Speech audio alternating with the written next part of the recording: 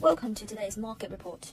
US stocks jumped, the dollar tanked, and the Treasury yields tumbled on Thursday's cooler-than-expected inflation data suggested the Federal Reserve's package of interest rate hikes are beginning to have their intended effect.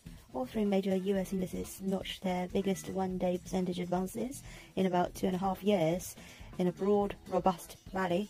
The risk-on fervor also sent the 10-year Treasury yields to its lowest level in 5 weeks, and safe haven greenback plummeting.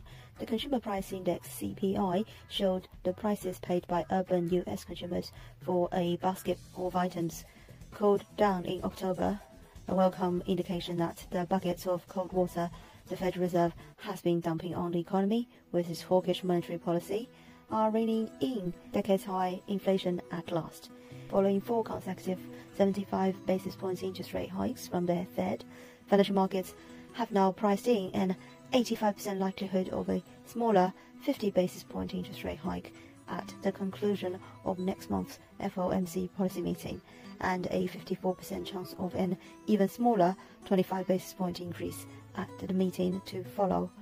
European shares shoot up to their highest close in 11 weeks. The Pan-European Stock 600 index rose 2.75%, and MSCI gauge of stocks across the globe gained 4.57%.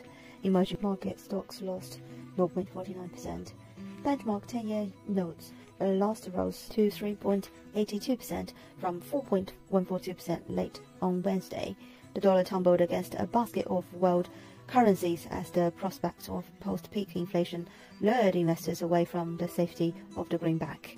The GBP/USD is advancing firmly to kiss the 2-month high at 117.38. Euro/dollar is above 102.09. This is today's market news. Thanks for listening. We'll see you next time.